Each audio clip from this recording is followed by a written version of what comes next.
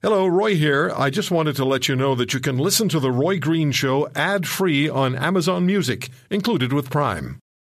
This episode is brought to you by Shopify. Whether you're selling a little or a lot, Shopify helps you do your thing, however you cha-ching. From the launch your online shop stage, all the way to the we just hit 1 million orders stage. No matter what stage you're in, Shopify's there to help you grow. Sign up for a $1 per month trial period at shopify.com/special offer, all lowercase.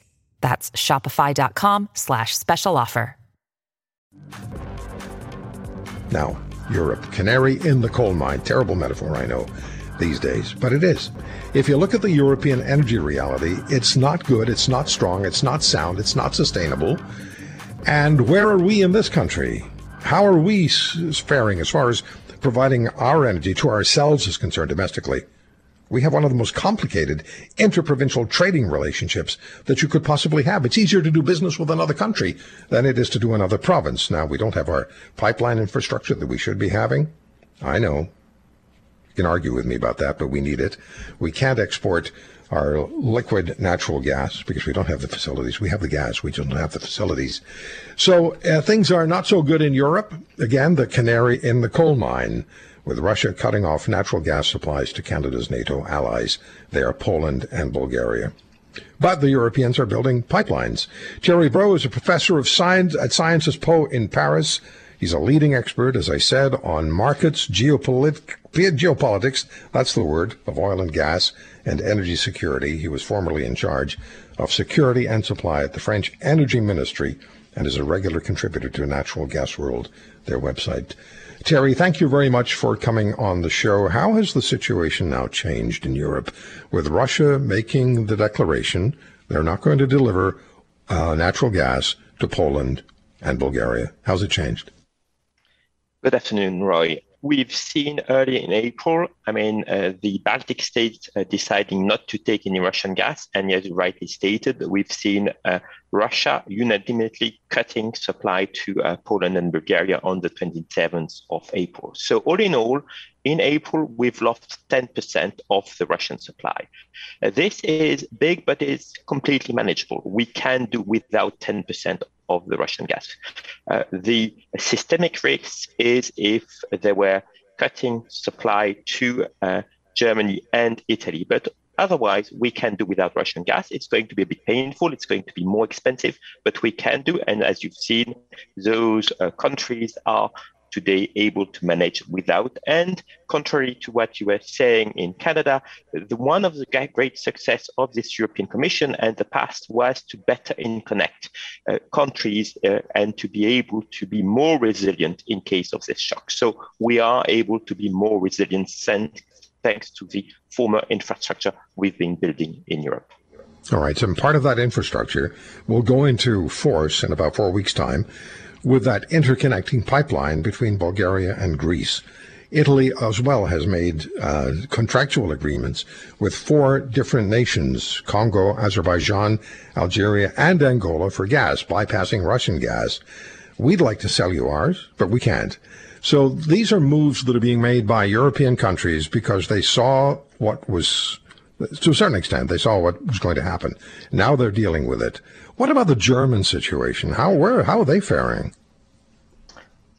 Well, Poland, as you stated, had this vision for the last 10 years, and they've built a regas terminal. They've signed contract with the US LNG. So Poland was completely in this mood and this mindset. Italy, it was more wake-up call, I would say, in the last 3 months after the war in Ukraine. And so therefore, they have a moral obligation. They've decided they need to move away from Russian gas, and so they are doing this.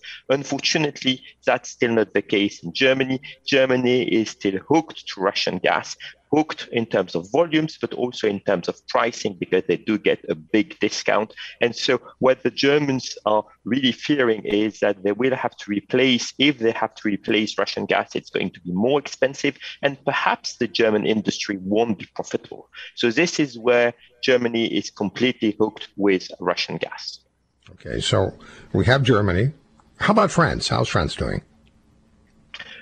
France, what the strategy was, and this is what I was in charge 20 years ago, was to have a diversification of supply, as Churchill stated it when he was in charge of diversification of supply for the UK many, many years ago. And so therefore we can do without Russian gas. And this is where the trick is. If we were less dependent on Russian gas, I mean, we are 40% dependent at the EU level, we would be able today to say to Vladimir Putin what we think and to say, well, sorry, we don't need your gas. We can go and buy it into the US. We can buy it in Qatar, or we can buy it in Norway.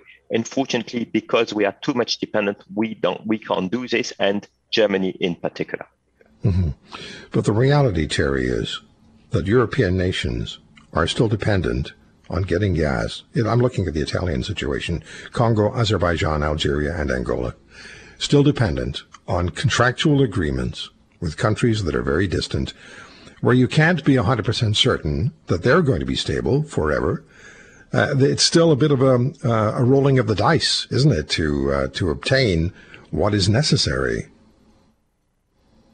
Absolutely. I mean, we've played Russian roulette with Russian gas, and it turned out not to be very successful. So this is why we need to have diversification of supply. But this is also why I'm always standing on your program. We need also our allies in North America, Canada, and the US, that are blessed with huge resources to produce this gas and this oil and to ship it into Europe, because we will need gas for the foreseeable future. And I think that's really a message from Europe to North American allies.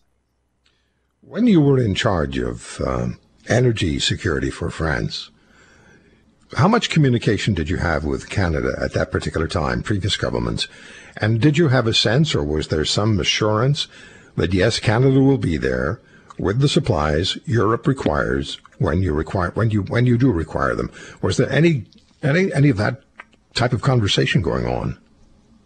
Well, not so much. It was 20 years ago. We had the IEA, so we were going through the IEA for oil more than anything else. And yes, I had a conversation, but mostly with the US, because this was when there were tension between France and the US. So we were trying to deal with those. But again, we have the IEA in oil that is able to put strategic stocks, to release strategic stocks if we need, with Canada, with the US, and with Europe. And we are doing this right now to be in a position later to embargo the Russian oil. I mean, if we are doing this, if the International Energy Agency is doing this, if Canada is doing this, the next step is an oil embargo on Russia.